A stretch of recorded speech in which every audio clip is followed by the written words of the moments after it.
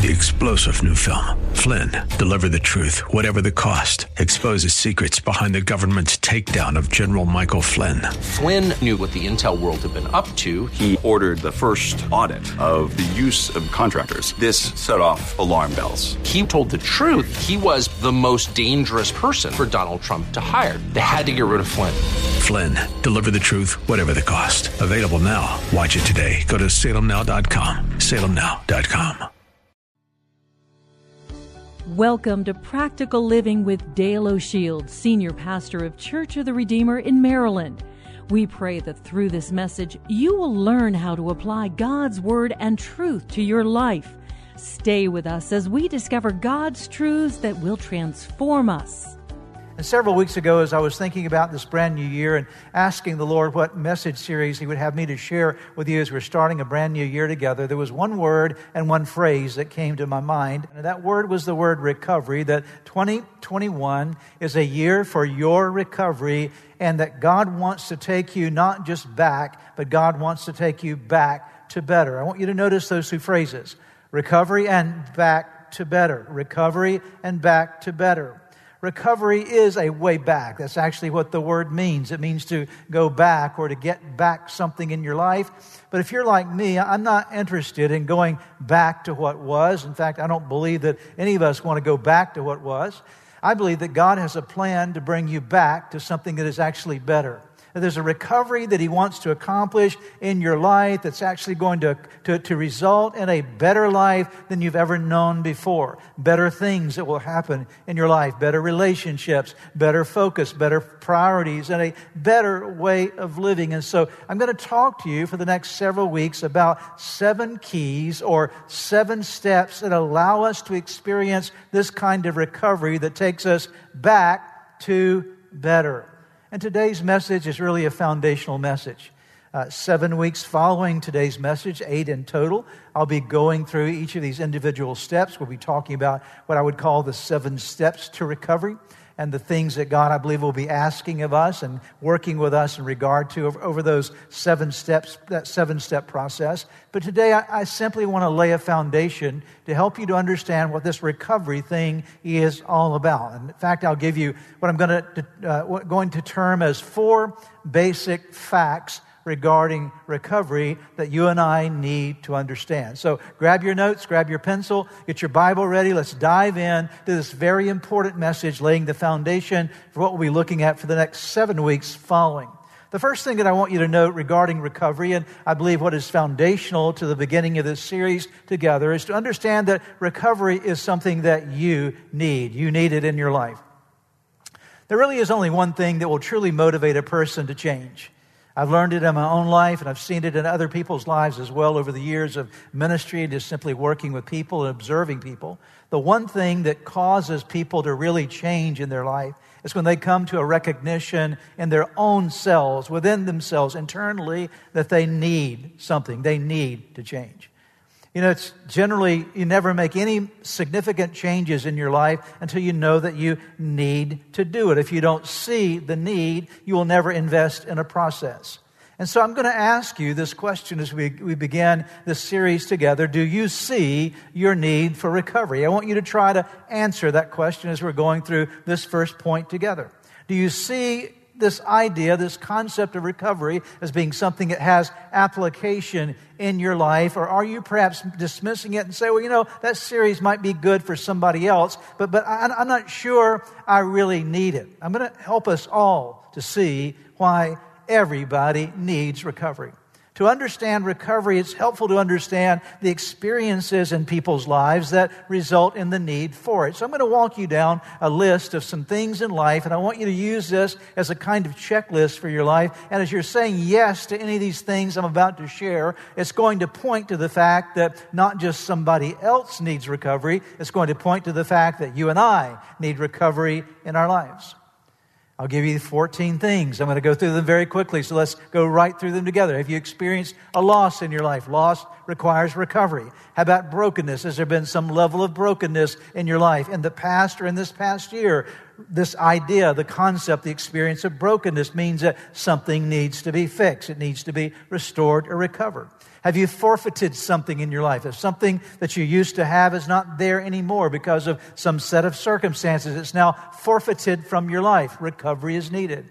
Have you been injured in some way, whether it be spiritually or emotionally or even physically? You're suffering from something in your life that you need to get back to better in regard to. You need recovery. Have you had some kind of decline in your life? Maybe it's been a decline in a relationship or decline in a certain functioning area of your life, and it seems to have slipped away a bit. Recovery is needed from a decline. Has there been a failure in your life? Do you look back on 2020 or maybe even years preceding 2020 and say, that failure seems to continue to bother me. It's still hanging around my life. It's still bringing shame or frustration to me in some way. You need recovery. Has there been any regression in your life? Have you regressed? Did you used to be stronger spiritually than you are right now? Did you used to be stronger emotionally than you are right now? Did your marriage used to be stronger than it is right now? Has there been a regression in your life? If there's been some level of regression, you and I need recovery. Has there been an atrophy in your life? The muscles of your life, have they now kind of lost their strength? See, it's so true that when you and I don't exercise our physical muscles very quickly, they atrophy. And the same is true in other realms of life. When you don't use your mind well or use your relationships well, they atrophy over a period of time. Has there been a reduction of something in your life? Did you used to have more of something than you have right now? Has there been a deterioration of something in your life? How about weakness? Has it shown up in your life? Do you feel like you're weaker than you used to be rather than stronger? How about a relapse?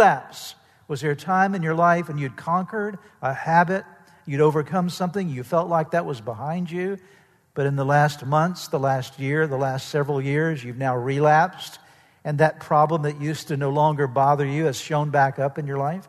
Has there been some waste in your life or just simple dullness? All these words in your life represent the need for recovery. And I would submit to you this weekend that all of us have experienced one or more of these things in our life. And so I'm trying to stress to us the importance of the need for recovery. How do you know you need recovery? You can identify one of those things. Now, I will tell you even further biblically, we all know that we need recovery by reason of one simple verse of Scripture. It's found in Romans chapter 3, verse 23. Listen to what it says. Paul the apostle writes by inspiration of the Holy Spirit and says, "Yes, all have sinned, all fall short of God's glorious ideal." Or one translation says, all have fallen short of the glory of God. The reality is we all need recovery because of one simple three-letter word, and that word is sin. Sin in our own lives. We are all sinners.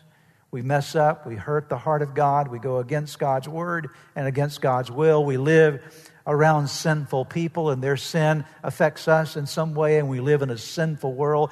Because of this little word sin, S-I-N, we all are in need of recovery, because sin robs our lives, and sin injures us, and sin destroys lives, and weakens people, and dulls people, and wastes lives away. We all need recovery because of the reality that we have issues in life that we need to recover from, to go not just back, but back to better.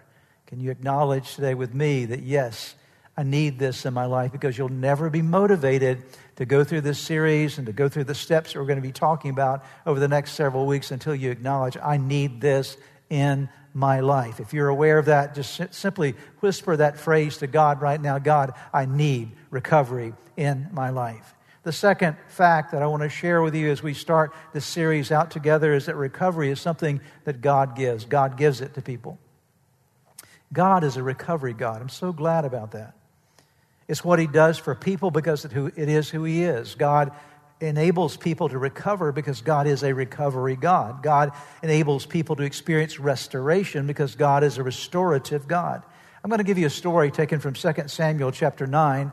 I'll begin in verse number 1, and I'll read down through verse number 8, and then we'll talk about this story. And what I want you to see is in the midst of a story about David, the Old Testament character David, I want you to see the beauty and the picture of God's work in people's lives, His desire to recover people.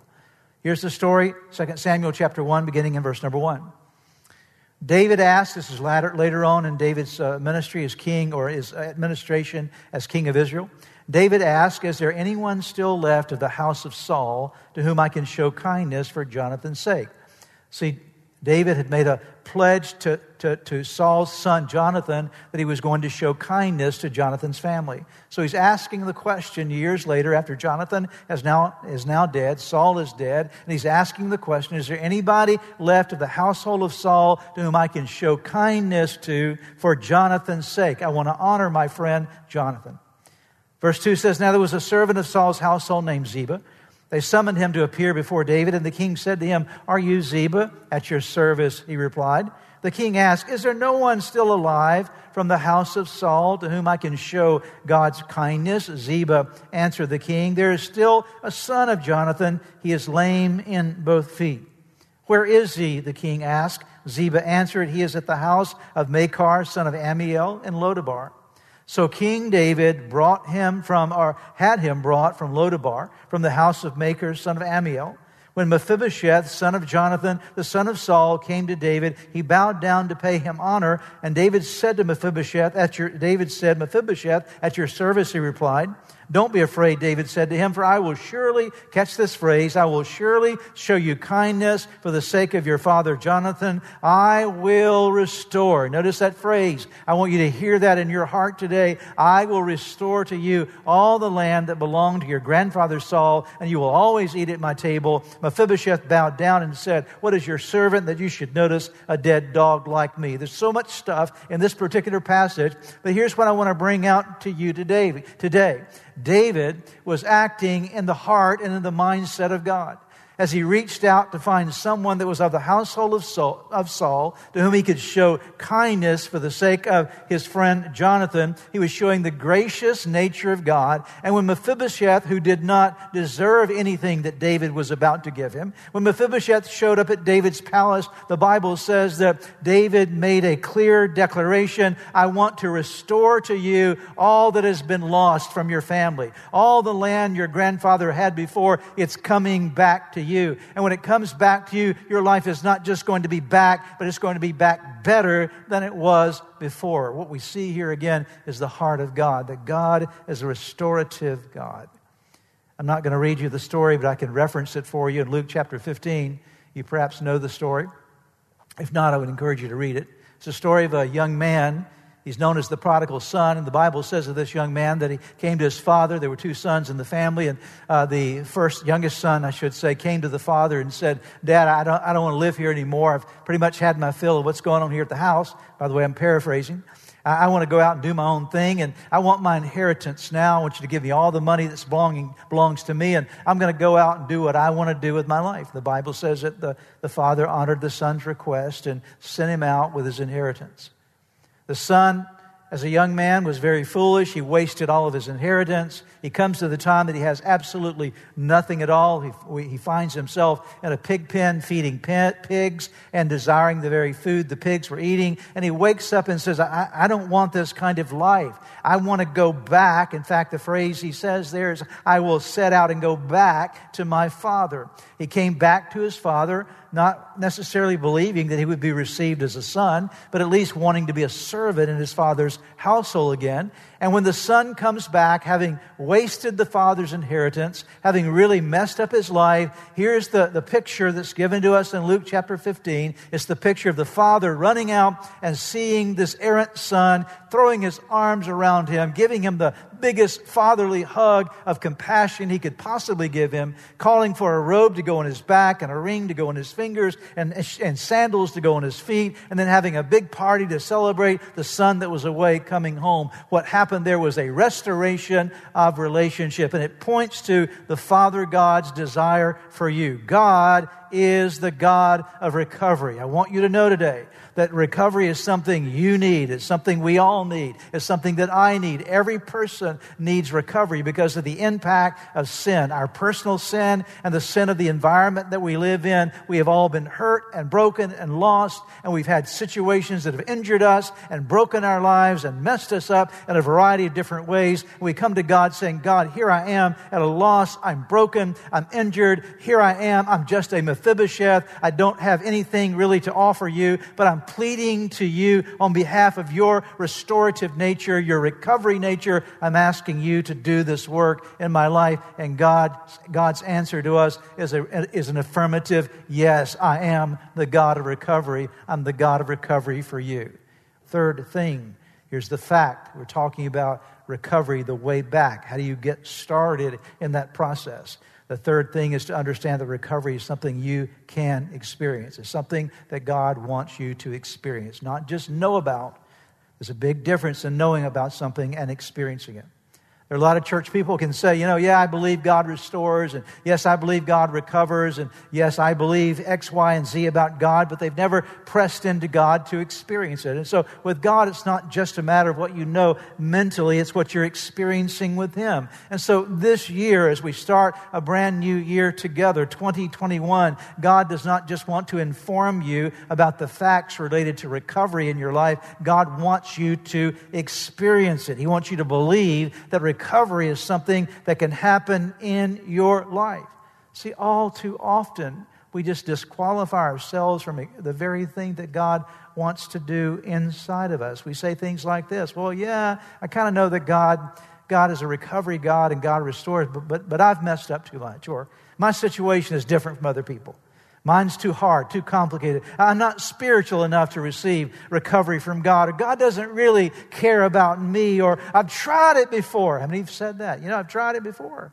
I've tried this recovery thing before and it just didn't work for me. Or it's too late for me. I'm too old now to experience it in my life. Or it's just too hard. We use all these different excuses that get in the way of believing that it's something that God really wants to do in your life and in my life. It's not just something that God is all about. He wants to make it real for you. I love Romans chapter 10, verse 13. Very powerful verse. Listen to what it says. For everyone, would you circle that on your notes if you're taking notes? For everyone. Who is everyone? Everyone is everyone. For everyone who calls on the name of the Lord will be, notice the word, saved. I'm going to talk about that word in a moment. Everyone, that includes any and everyone. There's no qualifiers there. It doesn't say everyone as long as you haven't messed up too much, or everyone except those whose situation is different, or everyone except those who aren't spiritual enough, or everyone except those who don't feel as though God cares about them, or everyone except those who have tried before, or everyone except those who are saying it's too late for them, or everyone except those who think it's too hard. No, it doesn't add any qualifiers. It says everyone who calls on the name of the Lord will be saved. Interesting word there for saved. The Greek word that's used for save is a word that includes so many different things that I don't have time today to talk about. But the basic essence of the word saved, salvation, is deliverance, restoration, and recovery. Everyone who calls on the name of the Lord shall be saved. They can be restored and recovered and delivered. Notice everyone doesn't exclude you. Everyone includes you. It includes you no matter what your life has been, where you are, what the depth of your problems might be. The Bible says that everyone who calls on the name of the Lord can experience this in their life. Let me bring you to our final point today that I think will help us to get ready for the next 7 weeks together. And really the final point is not a point I want to make, it's a point that I want you to make in your life. You get to determine this point, because I'm going to simply give you a question. Recovery is something that only happens if you want it. So my question to you is, do you want it? Do you want recovery in your life? We all need it. We've described the fact that everybody needs it. You're living in denial if you don't think that you need recovery. We all need it in our life at some level because of sin, because of the impact of sin, because of our own failures and mistakes and the issues that we faced in a broken world that's around us. We all need recovery. We've talked about the fact that God is the God of recovery. And I've just described the fact that recovery is for you. And now we come to this next very vital question in your life. Do you want recovery? Because recovery doesn't happen unless you really want it. You have to be the one calling on the name of the Lord, taking the steps in His direction. And your answer, whether you answer yes or no, yes, I want recovery, or no, I don't, your answer is going to determine your future. Jesus shows us the importance of this question in John chapter 5. A man's entire future is determined by how he answers this very simple, powerful question. Let me read for you the story. Afterwards, Jesus returned to Jerusalem for one of the Jewish religious holidays. Inside the city, near the sheep gate, was Bethesda pool, with 5 covered platforms or porches surrounding it. Crowds of sick folks, lame, blind, or with paralyzed limbs, lay on the platforms, waiting for a certain movement of the water. For an angel of the Lord came from time to time and disturbed the water, and the first person to step down into it afterwards was healed. One of the men lying there had been sick for 38 years. Notice that, 38 years, 2 years shy of 4 decades. That's a long time. One of the men lying there had been sick for 38 years. When Jesus saw him and knew how long he had been ill, he asked him, notice the question, would you like to get well? Now, it seems like an obvious question, right? Here he is, he's at the pool of Bethesda, and that's where all the sick people go. They're waiting for the angel to stir the water, and the first one that gets in is the one that's going to be healed. And so you would think the answer would be obvious. Well, certainly the man wants to get well. But there was something in this man that had not resolved the issue of his own recovery. There was something in this man that was still thinking that, I'm not sure it can happen to me. It's proven here by the next verse. In verse number 7, here's the response of the man when Jesus said, would you like to get well? Notice verse 7, I can't, the sick man said. It can't happen to me. I can't experience this. And maybe you've said the same thing in your own life. I'd love to experience recovery. I'd love to have restoration to some element of my life, but it can't happen. I can't do it. It's impossible for me. And that's what this man was saying. He was saying, it can't happen to me. I can't, the sick man said, for I have no one to help me into the pool at the movement of the water. While I'm trying to get there, someone else always gets in ahead of me. This man says, I've tried before, and every time I try, it seems like somebody else gets in front of me. It seems that they get the blessing that I was going after. And so now after 38 years, Jesus, I've just basically given up. I'm sure it's not going to happen in my life. I'd love to get well, but I can't. I'd love to be better, but I can't. I'd love to see things break through in my life, but it's not going to. I've lost every bit of hope of ever being able to experience this. Other people might, but not for me. Jesus just runs right past his excuse. Aren't you glad that Jesus doesn't pay attention to our excuses? He runs right past the excuse, and notice what it says there. Jesus told him, stand up, roll up your sleeping bag or sleeping mat and go home. Instantly the man was healed. He rolled up the mat and began walking, but it was on the Sabbath when this miracle was done. Here's this moment that Jesus confronts and lovingly speaks to a man who's been broken for 38 years and says, do you want to get well? Do you want to go back to better? Are you willing to answer? And the man's excuse was there, but Jesus just moves that excuse right out of the way and says, just pick up your mat and walk. Healing is available for you. It's a great miracle that transpires. Perhaps as you have been listening to today's broadcast, you felt a stirring in your heart, something that reminded you that you need to get something right in your life with God. The first way to start in that journey with God is to open your heart to Jesus Christ, to make Him the Lord of your life, to turn over all your life to Him. And that begins with a very simple prayer. I want to lead you in that prayer right now, and it's a prayer that you can pray right where you are. Say these words: Jesus, I invite you into my life today to forgive me of all my sins. I need you. I want you. I want you to take charge of my life. Be my Lord and Savior, in Jesus' name. Now, if you just prayed that prayer with me, I want to encourage you with a promise from God's Word that says, when we call on God's name, when we call on the name of His Son Jesus, there is salvation that is brought to our lives. He changes us from the inside out. And the Bible says that if any person is in Christ, he is a new creation. Old things pass away. Behold, all things become new. And that's what's happened to you today as you've opened your heart to Christ. Let me encourage you. You need to take the next step. The next step is to make sure that you get into a good Bible-believing church where you're studying God's Word. And make sure you get a copy of God's Word and begin to read it. Spend some time each day in prayer. You've been listening to the teaching ministry of Practical Living with Dale O'Shields, Senior Pastor of Church of the Redeemer in Maryland. If you would like more information, please visit our website at church-redeemer.org. May God bless you and make you a blessing.